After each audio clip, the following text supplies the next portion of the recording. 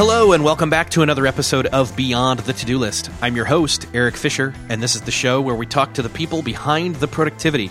This week, I get to share with you a conversation that I had with Srinivas Rao of the Unmistakeable Creative podcast. I can't say enough how much that is one of the best podcasts that is out there in the interview style space. And he's been doing it for a long time. It is a great show. I think it comes across a little bit that I look up to the way that he does his show and what he does with his show. So if you have never checked it out, you should. As usual, you can find the show notes for this episode at this link, beyondthetodolist.com/154. In this conversation, we talk about getting over the resistance that we have inside ourselves to do the work that we need to do, want to do, have to do. We talk about priming yourself to do the best work that you can do, rituals, routines even that you can put in place to get the distractions out of the way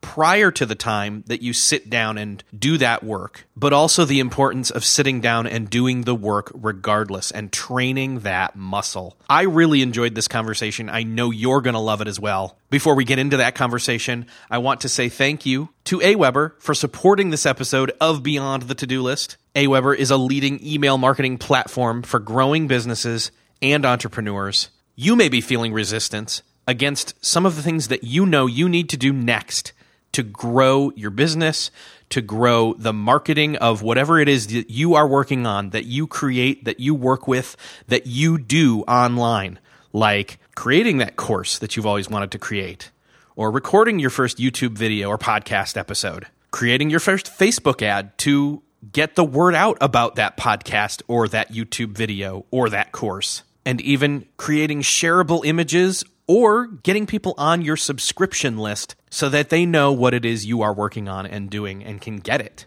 Aweber has an awesome free online resource and landing page with free videos and downloadable checklists to get you up and running to quickly launch these important marketing tactics. These checklists are something that you can download and work off of to get support that you need to get started. To get those free resources, all you need to do is go to aweber.com/todo. That's AWEBER.com/TODO. You owe it to yourself. You really do owe it to yourself to go grab that free resource to get you started on that next thing that you need to do to push your work forward, to be done or seen by those that you need it to be seen by. Thanks again to Aweber for supporting this episode of Beyond the To-Do List. Now enjoy this conversation with Srinivas Rao. All right, this week it is my privilege to welcome Srinivas Rao from Unmistakeable Creative. Welcome to the show. Thanks. How's it going? It's going well. In fact, so it's not going well. I'll be blunt and I'll be honest that, like, as we were talking in pre-show, like, I've said yes to too many things. And you were like, oh, I've got some stuff to say about that. So let's just go there real quick. So much stuff to say about that, right? Yes. So the thing that we do is we say yes in very small ways throughout our day. Like you say, you said yes to too many things. We say yes constantly to the smallest things, and we don't realize just how much saying yes to all of these small things actually detracts from our essential priorities. Whereas if you say yes, to 1,000 small things, you have the ability to focus all your energy with intensity on the handful of things that you've said yes to. And it's a really simple idea. So let's say, for example, somebody invites you to participate in something, or somebody asks you to do a phone call. So for example, in the last few weeks, people have asked me to do phone calls, most of which the thing that took place during the phone call could have been handled with 2 email exchanges, which really, that annoyed me. And it was kind of like, well, this was unnecessary. Why is it that we did this? We could have had this exact outcome by not ever getting on the phone, and you've effectively wasted somebody else's time. So in that case, it was my fault for not being willing to say no and say, please just send me an email with the details. But the thing that happens, right, even though those things take a very small amount of time, they actually hurt us because they take away mental energy. In fact, I think this quote from Cal Newport really sums it up. He wrote about this on his blog. I saw it showed up in my pocket reader. So when you turn your attention from one target to another, the original target leaves a residue that reduces cognitive performance for a non-trivial amount of time to follow. Most of us don't realize just how harsh that, little saying yes to things is. And of course, it affects all of our work later throughout the day. So that's what I have to say about it. That's awesome. And I have to say, Cal's amazing. What I heard you saying, especially when that residue, like I looked at my fingers and I kind of put my thumb and my two forefingers together and kind of rubbed them together and thought, ugh, like it's sticky. Like that last task is now sticking to this task in terms of the attention that I gave it. And it's like that whole thing where you say, multitasking's a myth.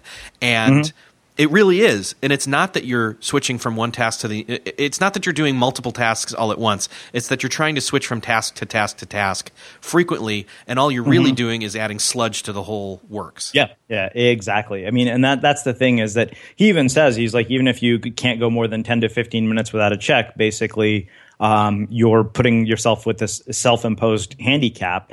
I write 1,000 words every morning, and I have some pretty rigid rituals and routines that I follow to be able to do this because I know myself well enough to know that I'm prone to giving into distractions. So I have every imposition imaginable put in. Like I turned off text message notifications the other day, which probably pisses a few people off because they'll send me text, yesterday, and I've now stopped responding. And I'm like, okay, great. So you're not going to get a response from me till tomorrow. It's going to seem like I'm ignoring you. But really, I realized I was like, okay, I'm in the middle of working on an outline for a second book, which happens to actually be very much about the subjects that you and I are talking about. And so I thought, okay, you know what? If I turn on, I'm very good at this point, no social media apps, nothing on my phone. But I was like, there's one other thing that's this last sort of straw, and it's these text message notifications. Well, what if I turn them off? What would happen? And what happens, I think, is that as you train yourself to stay focused for longer periods of time, you're able to get into deeper and deeper states of flow. And the interesting thing, Cal actually did a TEDx talk recently on this, which kind of reignited my interest in all of this. And he actually said that when you're able to do deep work, you actually get more done in less time because you're able to intensely focus on whatever it is that you're doing, unlike the sort of quick task shifting from one thing to another. Yeah, and I'll be honest, that is where I think that is probably my biggest struggle these days is I'll feel like, okay, I've got this half hour set aside, and see, I've already given it away. I'm like, only a half hour on this one thing? Like, I probably should be doing at least an hour plus and just dig through and get the whole thing done versus leave it half done after half an hour to an hour. And ultimately, I could go into that a little bit further, but I'm not going to because I want to talk to you. I don't want to give this is not a counseling session for me. I know that you've come up with a bunch of stuff that you're using practicality-wise in your life to basically create space externally and internally in your life, and even motivation-wise. And I want to walk through that, but I want to back up for a second. I want to go back to nobody knows you. Let's pretend nobody knows you, even though you're the one doing the Unmistakable Creative Podcast with 600-plus episodes and the amazing artwork. So you got here only because you've been doing it for so long and so consistently and showing up. And that's kind of the theme I want to touch on with you. Yeah. So where did you start off at, though? Okay, so we'll get to where did I start off. But I want to address the nobody knows me thing because I always find that amusing. I think, if you look at it on sort of a grander scale, in the larger scheme of things, I walk down the street, I'm just a normal schmuck. I walk into my Starbucks, nobody says anything to me. It's not like, and we think that these people that are internet famous are celebrities. The idea that nobody knows you is kind of amusing. So, what I would say first off is that that's just something to keep in mind in this process. So, I think we tend to put people on pedestals, but what happens is that when we put people on pedestals, we kind of, take away our own power. Like we give our own power away in that process. And we hold them to impossible standards because inevitably they're human, they're fallible, they're breakable, and they will at some point fall because we all do. So that I had to say before we get into, kind of where we start. So, for me, it began right after I graduated from business school. But the thing is that I've always been a writer and always been a creator. I've just never been consistent about it. There was a time when we didn't have blogs and we didn't have social media. We didn't have all these tools at our disposal. It wasn't as easy to share your work and share your work with the world. And so I started writing like literally right after I graduated from college. Right when I graduated from college, I wrote a 63-page typed single-spaced autobiography about my 4 years in college. And I wrote it in 8 days. Why did I do that? I have no idea to this day. Maybe to find some semblance of greater meaning or purpose in, a college experience that I found, that let me down in so many ways. Fast forward to graduating from business school, where in 2009, suddenly the internet is very different. If you have ideas, you can share them with the world. Anybody can start a blog. And so I started a blog. The blog eventually led to a podcast called Interviews with Up and Coming Bloggers. And that turned into Blogcast FM, which subsequently turned into Unmistakable Creative. But as you said, all of that is really 7+ years in the making at this point. At this point, maybe 600 interviews. I think the thing that the Unmistakable Creative has taught me is the value of consistency and the value of showing up. And, I've had a lot of really good examples to learn from. You look at somebody like Seth Godin, okay, for however long, 10+ years, there is a blog post every day. And the only way there's not going to be a blog post in Seth Godin's blog is if he's dead. That's pretty much the only reason you wouldn't see him post.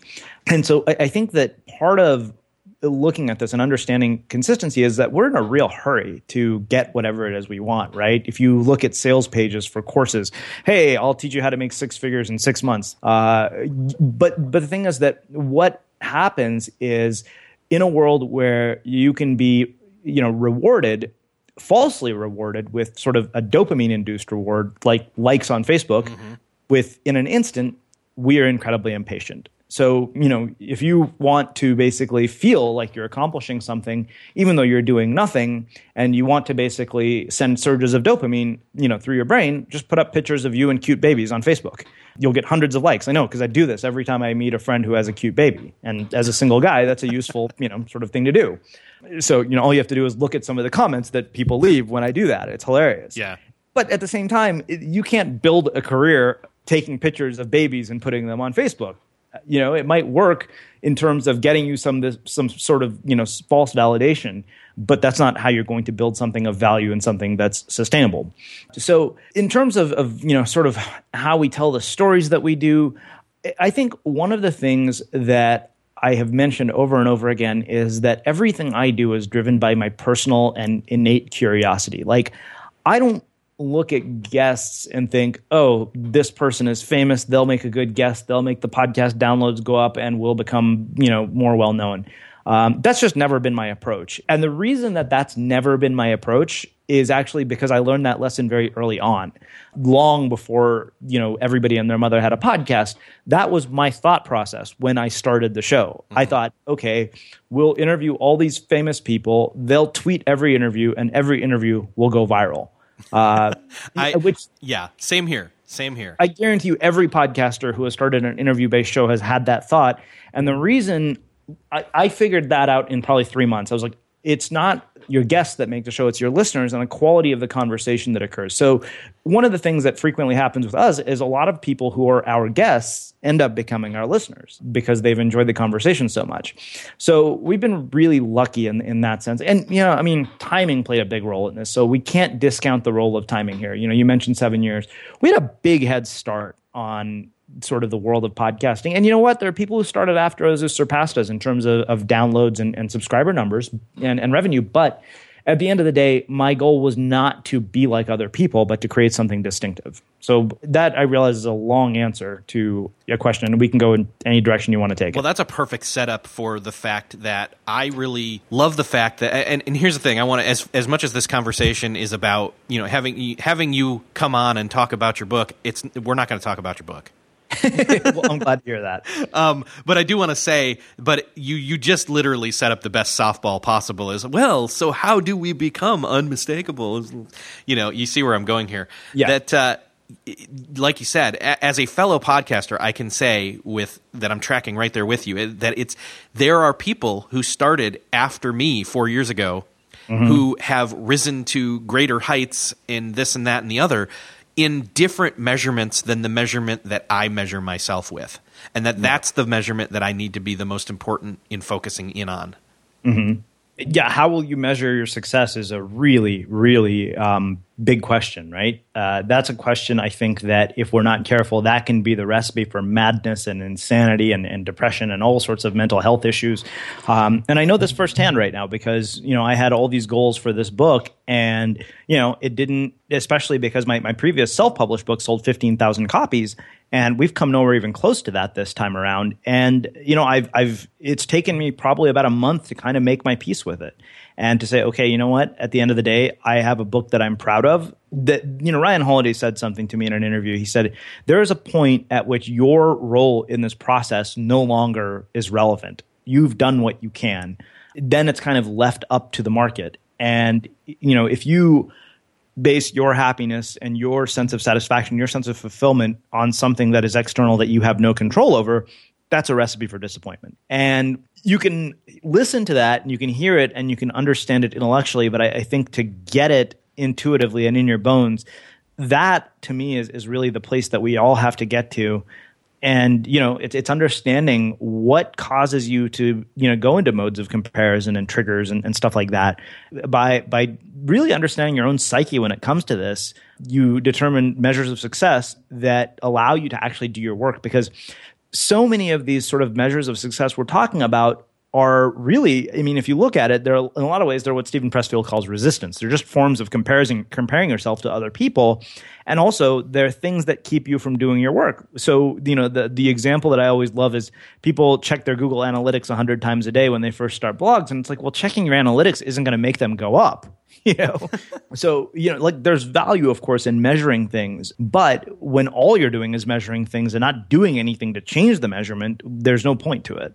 Cool. I didn't know that about the book and the status of, how it's going or whatever, because that's just not something you think to ask a guest. It's like, so how's your book sales going? Like, that's one of those. Yeah, it's not doing terrible, but yeah, it hasn't sold anywhere near what the self-published book did. But what I will say is that this book, for me, does something similar to a reality check in terms of that comparison trap. Mm-hmm. It's like a gut check and a mind check in that way, that it says it's okay to do the work that you're trying to continually do better at doing, that only you can do, and stop looking at everybody's Facebook and Instagram posts and thinking I should be where they are now. Mm-hmm. They started from after when I did. Kind of stuff. Yeah, exactly. And so like I said, your goal isn't to be the best; it's to be the only at what you do, right? Because then the competition ceases to matter. So I've said this before. We often don't get included on sort of the list of the top entrepreneurial podcasts you should listen to, or blah blah blah, whatever lists. And I'm actually happy about that because we're kind of in a league of our own, and I'd rather be that way. Like my goal was never to compete with sort of the entrepreneurial world. And that was a big part of our shift to Unmistakable Creative, was to get away from all of that. Mm-hmm. Even though we knew it would come with its own set of challenges, suddenly it was kind of like, okay, we have to, like all the sort of people who wanted entrepreneurial content, a lot of them stopped listening. We lost a lot of listeners, but we gained so many more. And the ones we have are rabid fans of what we do. You aren't, and you don't need to be a business podcast, and neither do I. Because that's not the work that we're trying to do, even though, as I know you know and I both know, that we get tons of emails for people trying to get on our show that have no idea, that they've done no homework to see they are not a fit for this show. Yeah. That's really interesting. So, I one of the things that I think, and I don't know if you do this too, I actually pick all my own guests. Like there's no I try to do that. There are times where somebody reaches out and I'm like, oh, I wanted you anyway. Great. But for the most part, no. Don't get me wrong. I do get people who pitch me and I'm like, okay, yeah, this is interesting. I'll take a look. But there's like these services now that, say, hey, we'll take care of your guest selection for you. I'm like, well, half the art in what I do is selecting the people I do. Why would I outsource that? That's half of what makes our show what it is. So that's something to think about. But you're right. We're in this weird sort of middle ground in that we're not a business podcast, but yet a lot of people who are business owners listen to us, partially because that's where we came from. And the thing that I think really, for me, needs to be considered when we're talking about something like a podcast is that it's a very unique medium in which we're not just looking to consume information when we're listening to somebody. Listening is this very, very intimate thing. In fact, when we're listening to somebody, what we're hoping, I think, is to be entertained and to be moved emotionally, right? So think about music. Part of why we have this very intimate relationship with it is because it moves us emotionally. In fact, I'm going to pull up this quote, which I think, in my mind, sums up what it is that really makes podcasting kind of unique in the way that it is. And this is fresh on my mind because it's part of the upcoming book. But this is from a TV show called Touch, where the main character is this little kid. It's a Kiefer Sutherland show that was on Netflix. Never did very well, but I love this quote because I think it just really sums up what we're trying to say here. In spite of all our communication technology, no invention is as effective as the sound of the human voice. When we hear a human voice, we instinctively want to listen in the hopes of understanding it, even when the speaker is searching for the right words to say, even when all we hear is yelling or crying or singing. That's because the human voice resonates differently from anything else in the world. That's why we can hear a singer's voice over the sound of a full orchestra. We will always hear the singer, no matter what else surrounds it. And, to me, that sums up why it is that listening in particular is such a different medium, and story and stuff that moves us emotionally is such a critical part of it. We won't, but we could go into the whole, why podcasting's intimacy is, I think you just touched on it. It's because we're listening to the human voice. Mm-hmm. And it's exactly. and because it's become convenient to take it with us so much easier than it ever has been. Yeah, so yeah, definitely. I feel like I was built for podcasting. Do you feel like that sometimes? So even though you're a writer too? So I'm a writer too, and the weird thing is I don't listen to a lot of podcasts. Like, people are always like, hey, what podcast do you listen to? And I'm always kind of embarrassed or a bit shocked to say, well, not many, actually. I don't listen to any of the popular podcasts. I hardly listen to any interview-based podcasts. I'll check into things every now and then. But podcasts, strangely, are not my preferred form of content. I actually prefer reading books, which is weird. Yeah. That's not so weird, though, because, if you're a writer, here's the thing, is you enjoy doing the conversations and recording them, but I feel like that's more you doing your writing research, right? Yeah. And then you take that and you take it into your writing and you sit and do your writing. Do you identify more with that? Do you identify more with being a writer than a podcaster? Oof. So let's talk about this. I like that you brought up this question because it takes us into something much bigger, which is this idea of labels, right? I don't necessarily identify with either one of those. I don't like the idea of being identified with either one of those because I think labels limit your capacity. So if you look at what I do or what we do at Unmistakable Creative, the podcast is one piece of a much bigger pie. Maybe, I would say it's the biggest piece of the pie, or if thinking in terms of a hub and spokes, the podcast is the hub, but there's all these spokes that are also a part of what we do. So writing books is one of those spokes. Speaking is another one of those spokes. We've produced animated shorts based on the podcast. That's another spoke. So you've got all this stuff that comes about as a byproduct of the podcast. Jason Fried in his book Rework says, it was either the 37 Signals guys wrote this book. I don't remember the exact quote, but it's like everything you do has byproducts, right? Like podcasts have transcripts, and inside the transcripts there's potential ideas. So I think the idea that we identify with any one of those labels actually limits what is possible for us. So I would say I'm really every one of those things, sort of multi-hyphenate. We're all three-dimensional, whether we realize it or not. Interesting answer. I like that, though, because some people would say, well, to me, they'd say, you're a social media guy, you're a podcaster, you're a productivity guy. And I'm like, I'm all of those and more. Mm-hmm.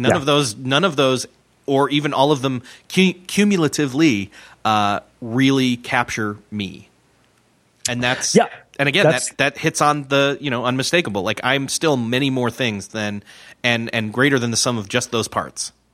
Yeah, and that's the thing that most people, they kind of like, I want to be the sort of entrepreneurial podcast or whatever. And it's kind of like, well, there's no way you're going to be one thing. And do you really want to be one thing for the rest of your life? Maybe you'll have a defining sort of ethos to this thing that you do. Like, Unmistakable is this defining ethos, but it manifests in so many different ways. And to me, that's just a much more interesting way of going about your work. Do you feel like over the course of time, and I'm hoping the answer is yes, that as time has gone on, you've been able to recognize the resistance and combat it with your tips and your tricks and your tools I know that you wrote something just recently that I loved, that it was all about like writing seminars, where you said the more people go to there and they're trying to get the answers to all these questions that stop them from writing, and not realizing that the spending time on those questions is them giving into the resistance. Yeah, so the answer is yes. I mean, I've had to train myself, and I still have to work at it. So maybe the perception is that I don't have bad days, and that's not true. Just to give you an example, like currently that I'm dealing with, I've been working on an outline for my second book. Like I'm making progress, but I'm kind of like, why don't I feel the way I did the first time around? Like I don't feel like, okay. And, the idea that, wait, how is this going to turn into a book? Like the very thing that the same sort of narrative that I had at the very beginning of the last book, I'm still wrestling with now. But I also know, okay, this is just part of the process. If I keep going and keep pushing and keep doing this thing, I will eventually turn the corner. Interesting. So you'd say yes, the answer is yes, but it's not that it's easy, but it's gotten No, it's not that it's not there. I easier. still have to do all the same things that I had to do in the past to overcome all these issues. I think my awareness of them is maybe much more heightened than it was after writing a book. But I still have to put in all these impositions in place, right? And the more I put them in, the more I realize that I'm happier, I'm more productive, I'm doing work that's more fulfilling. I'm kind of like, wow, I didn't spend all day screwing around on Facebook. But I have those days when I wake up in the morning and I'm kind of like, I'm not feeling it. It's not there. Like I've been sick the last few days too. That hasn't helped. Here's the funny thing. Somebody once told me that often what we write about and what our work is a manifestation of is the things that we are challenged with the most. So that I think is probably a best way to sum up this part of our conversation. Is I write about these subjects because they're my own demons that I'm battling. But like I said, that writer's workshop blew my mind because I sat and listened for 5 hours to people ask questions, and I wanted to strangle them. None of the questions you're asking are going to solve that problem right there. Yeah. So you've got to show up. You've got to sit down and make yourself do it. And we come up with all these excuses. There is this element to it where it's like you just got to sit and do the work. But there's also that there are optimal ways. There are ways to optimize your focus and your attention in terms of when you sit down to do that work, that there's going to be less resistance, or not that there's less resistance, but that you're fully aware of the resistance, but that you can then have enough courage to plow through it and just do it anyway. The only thing that really defeats it is the actual doing of the thing, right? You can do all these things to prepare for defeating resistance prior to the work, but the one thing that actually defeats the resistance is the work itself. And honestly, there's no silver bullet for that. No. It's literally you leap and you do it, and then the next time you've got that experience of, oh, I already leaped. I can do this again. I've done it before. I can do it again, and then you continue to do it. Yeah, exactly. I'm not a writer, but I imagine that's what that's like when it comes down to sitting down to write. I know that that's similar, though, when you sit down to do a podcast, although it's easier because you've already set an appointment and somebody's showing up. Right. Totally. It's different in that sense. Yeah, I mean, exactly. So, as you do it more and more, the other thing that happens is you start to build momentum and you start to build habits. You build, it's almost like muscle memory, right? It's muscle memory gets triggered. So you're suddenly like, okay, it's this time, this day, like my journal is right here, my pen is right here. That it means it's time to write. Like, so the moment I walk into this room that I'm in, I know at 8:00 in the morning, it's time to write from 6 until 10. Like, I don't have anything on my calendar other than writing time. Yeah. Well, and you talk about this, you've got a million Medium posts out there. I know that you've talked about designing your days. What are some of the ways that you've designed your day to help yourself be stronger when it comes up to that resistance? Yeah, so I'll give you two that I think are particularly practical and useful. So, if you're a podcaster or if you're somebody who schedules meetings with other people often, one of them is using a scheduling tool. Like there's a few of them out there. There's like Meeting Once. And of course, the thing is that I think when you use these scheduling tools, the one thing you have to be mindful of is being respectful of other people's schedules, because you're asking them to schedule according to your schedule, which is why anytime I send an email and say, hey, if none of the times that are available here work for you, let me know and I will work around your schedule. So one thing I figured out was that I was having a lot of trouble because I'm an avid surfer, and the unfortunate thing about being being a surfer is that you're kind of at the mercy of what the conditions are doing. So if you happen to be scheduled on a day with a bunch of appointments, the surf picks up, you're screwed. And so I realized I was not getting nearly enough water time in, which was driving me nuts. And I thought, there's got to be a way around this. And I realized, okay, wait a minute, I'm the one who's making the schedule available to people. Maybe I should have the schedule set up so that it's 1 week on, 1 week off. So Monday through Friday, 1 week, I have availability for interviews. The next week, I have no availability at all. And it's been amazing how well that's worked, because now basically people will pick for my on weeks. And then my on weeks, I'm busy. Like my on weeks, I'm like, 4 or 5 interviews. And then my off weeks are great, because during the off weeks, I can surf and I can write and I can focus on my books and I can focus on getting the podcast out.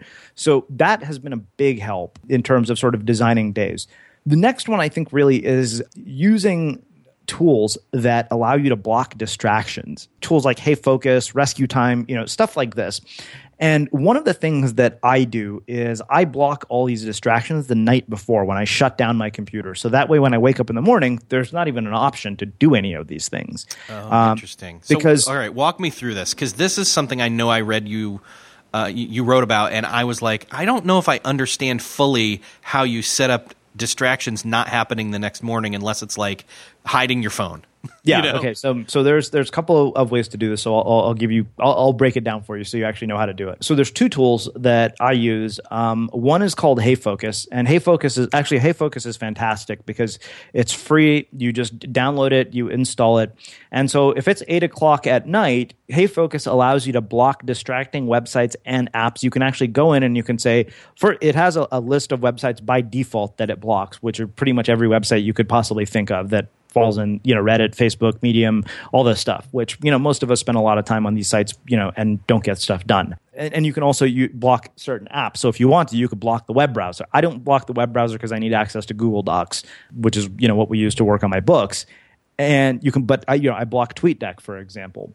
So you do that, and if it's 8:00 at night, you can actually set how long you want to go into focus mode for. And they have what's called hardcore mode, where you can't turn off Hey Focus. There's a mode where you can actually turn it off. The mode where you can turn it off is pointless in my mind, because if you can turn it off, well, then that really doesn't do you any good. Yeah. Because that means you could just be like, screw it, I want to get distracted, I'm going to turn this off. Whereas if you actually have it in hardcore mode, you're screwed. For 3 hours, there's no accessing Facebook or email or anything.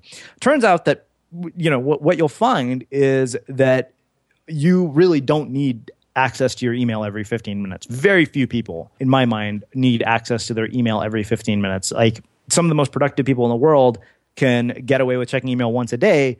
The idea that you need your access to your email every 15 minutes is absolutely ridiculous. I always say that I'm not the president of the United States, and if World War III starts, I'm sure somebody will send me a text or give me a phone call. Well, you won't get that text message notification anymore. That's a good point, but I'm sure the bombs, going off outside of my window will probably be an indication something is wrong. Yes. So what I'll do is, you basically say, okay, if it's 8:00 at night and I don't want to be on email or any distracting websites until 10 or 11 in the morning, you set the block up for 13 to 14 hours. And so that way, when you wake up in the morning, no option to look at any of these things. So those are the 2 things I would say in terms of designing a day and being more productive. Okay. Well, I know that then you do the thing where you leave your phone out of the bedroom, or at least have done that in the past. And I know that I'm guilty of that, where I have used it as my, like, I use it as like a sleep thing, where it's like a sleep alarm and it wakes you up at like the optimal times and all that. That's kind of the excuse I use. But and then if I use it, then it messes that up. So that's actually kind of a good barrier. But it's still sitting right there first thing in the morning. I've gotten better at not reaching for it and just leaving it there and then walking out of the bedroom and going about my morning routines. But you've actually left it out of the bedroom altogether. Yeah, I mean, I don't always succeed at that, but I do. Right. And there's a reason for that. There's a health reason for that. As I talked about in the book, like I deal with depression. Like, I've had moments of severe clinical depression.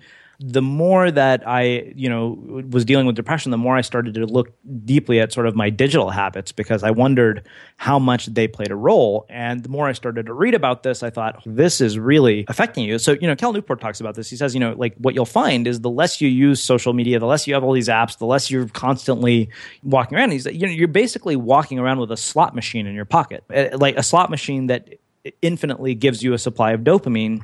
And, Simon Sinek did some really interesting research on this where he said, you basically get this very inflated sense of connection and fulfillment, but the problem is it doesn't last. So you need more and more of it to get the same fulfillment. And then when it's cut off, you go into sort of a spiral of despair.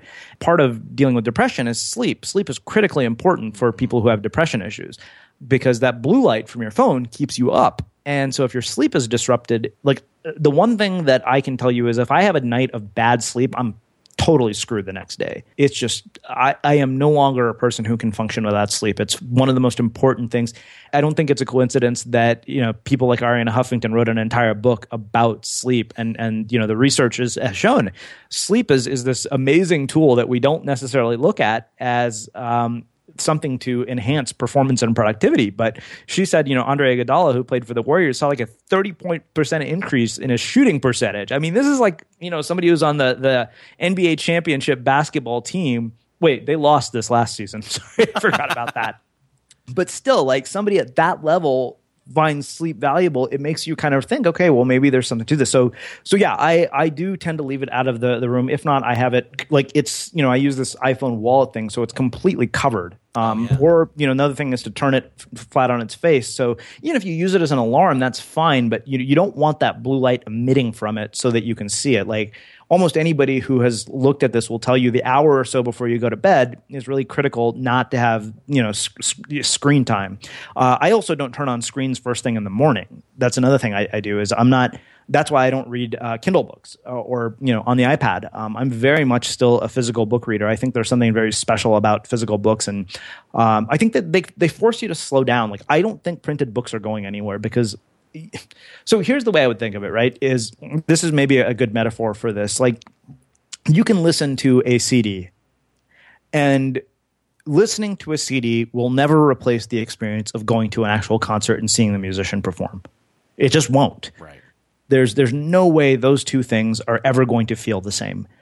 And maybe it's a bold statement to say that's, the difference between physical and digital books, but I don't know that we've gotten to the point where we can replicate the feeling of a book, with a digital device. And I think reading physical books also forces you to slow down.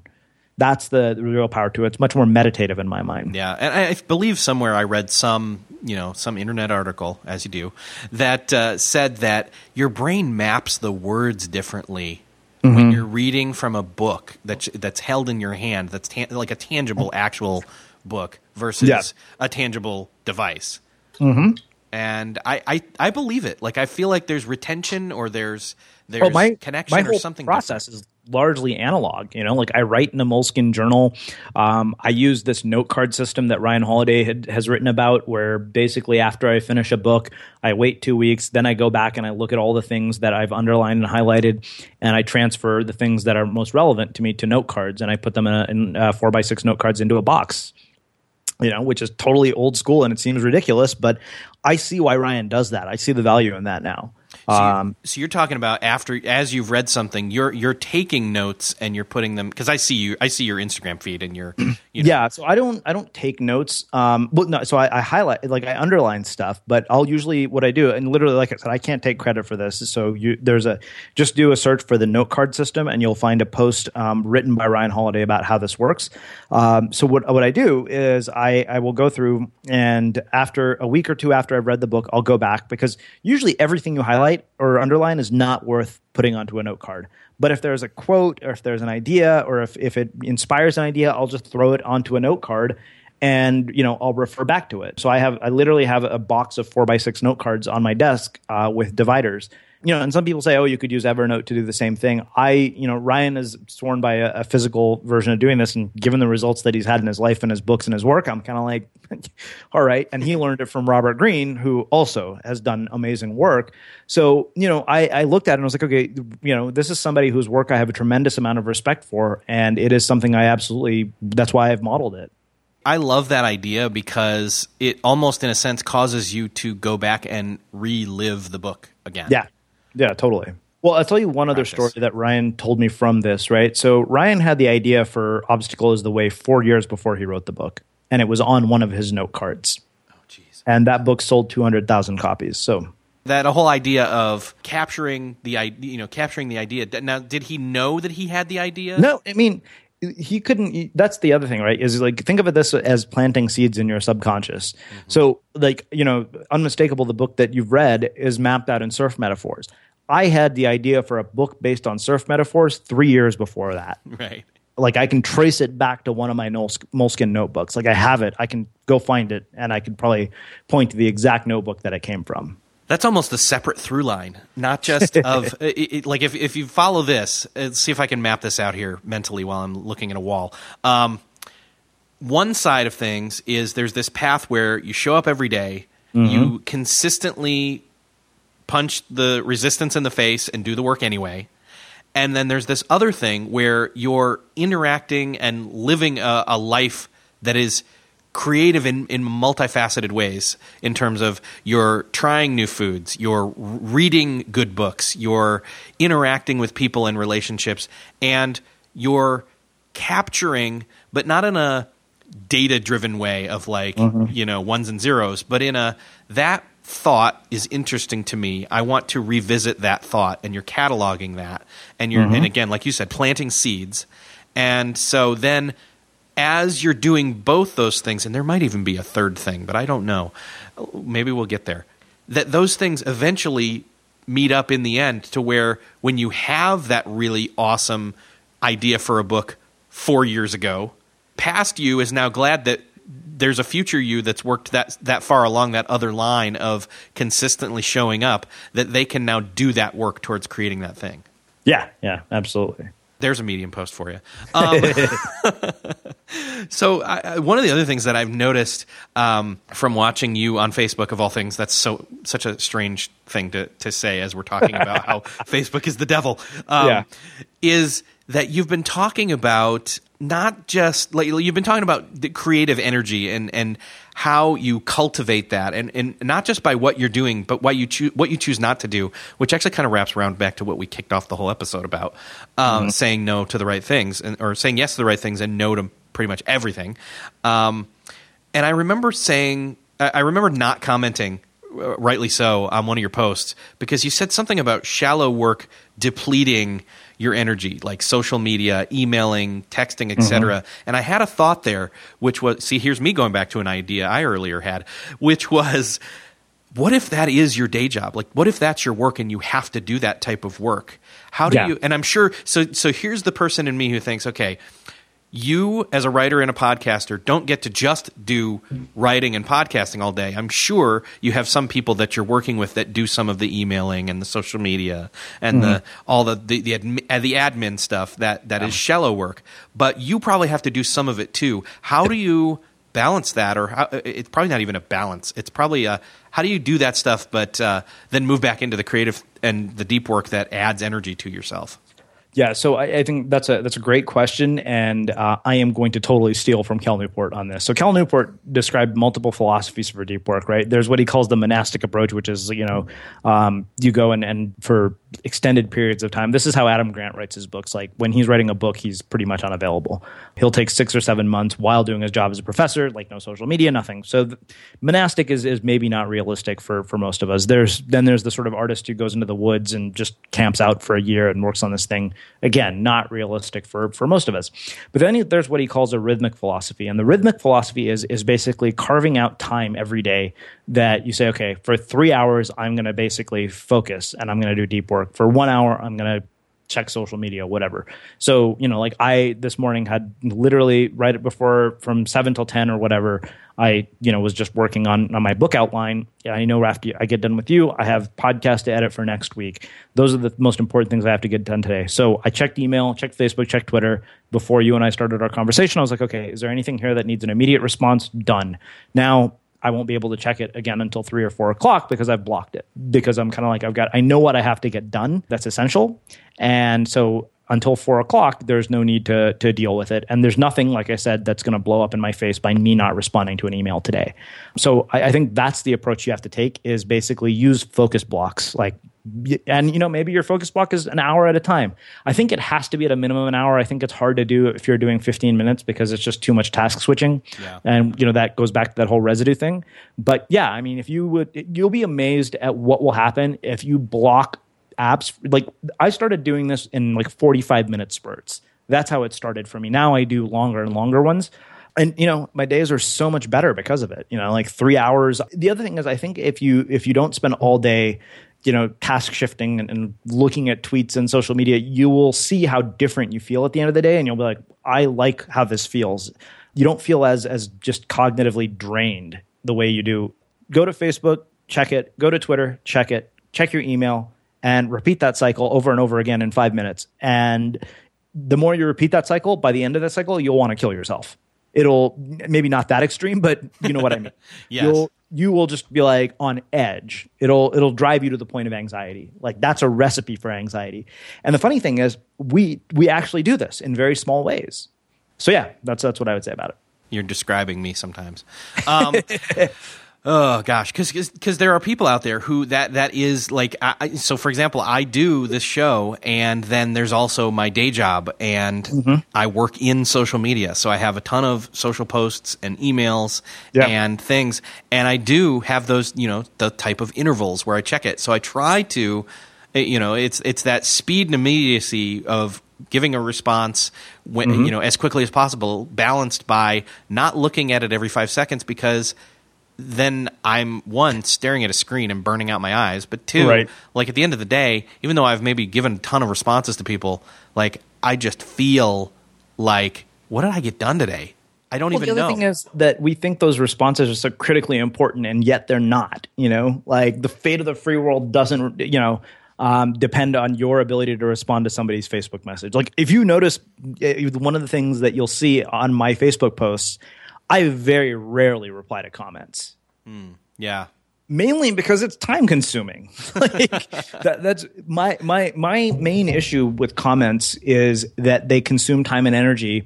I would much rather be working on the next thing I'm creating than replying to somebody's comment. I have a fairly substantial presence on Medium, and some of my posts get a lot of comments. I couldn't tell you what half the comments are from the last probably 4 months.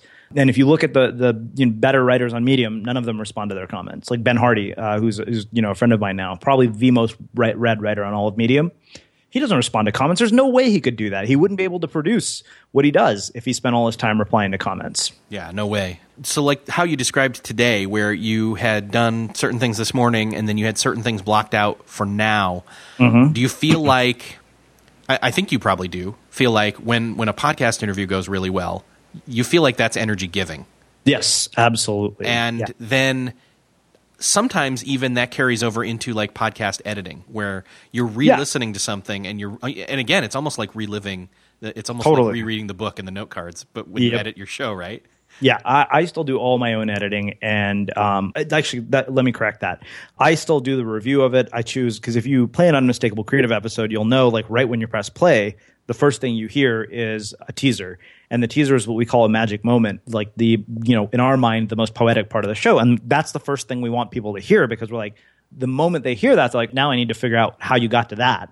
And so that's entirely by design. So I can't outsource that. That has to come from me. So I do that. I choose where all the ad inserts go and the timestamps and all that. And then I hand it off to a guy in India who's actually doing a really good job for us. So cool. But you feel like, because you've got those moments in your day where you've almost got those moments to look forward to say, oh, I don't just have to do that. I get to do that later. Yeah. And when I've done it, I'm going to feel better having done it than not. Yes, absolutely. All right. Well, our time is basically up. I don't like that our time is up, but at some point here, you're going to have to come back on, and we'll just jump into a bunch of other topics. Totally. So do anytime. Let's point everybody to the standard stuff, like where can they find your show, the book, etc. Sure. Book you can find on Amazon and Barnes & Noble, as well as Audible if you happen to be a fan of audiobooks. It's called Unmistakable, Why Only is Better Than Best. The podcast you can find in iTunes. Just do a search for Unmistakable Creative, or visit unmistakablecreative.com. I got to ask, is the audiobook read by you? Yes, it is. That's I thought it would be really weird, given that people know my voice, to have somebody else read it. Yes, that is interesting. Yeah, if a podcaster suddenly had an audiobook that wasn't read by them, would be mistakable. Yeah, exactly. Awesome. Srini, it's been awesome talking with you. Thanks for being on the show. Let's make it happen again sometime soon. Hopefully not. Let's not wait until the next book. That sounds good. I'm happy to come back anytime.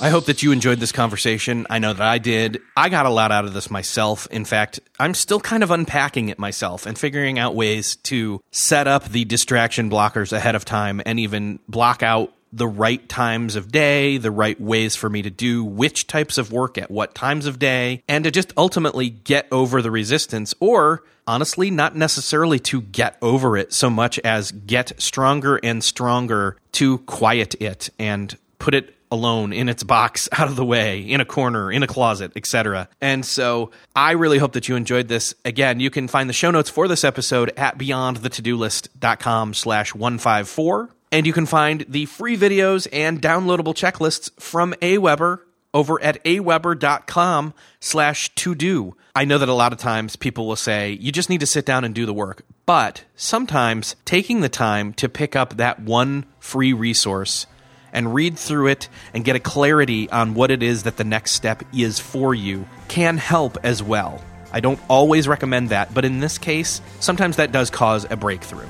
So, if you're looking to create something online, like a YouTube video or an online course or a podcast, or you're wanting to market it with Facebook ads or creating shareable images for your site or for social media, head on over to aweber.com/to-do and grab those free resources, those free videos, those downloadable checklists, and get started and do that work. aweber.com/to-do. Thanks again for listening to this episode. I hope you enjoyed it. If you got something out of this episode, I'd love to hear from you. Head on over to beyondthetodolist.com/iTunes. Leave us a rating and or a review. I'd really appreciate it. Thanks again. I'll see you next episode.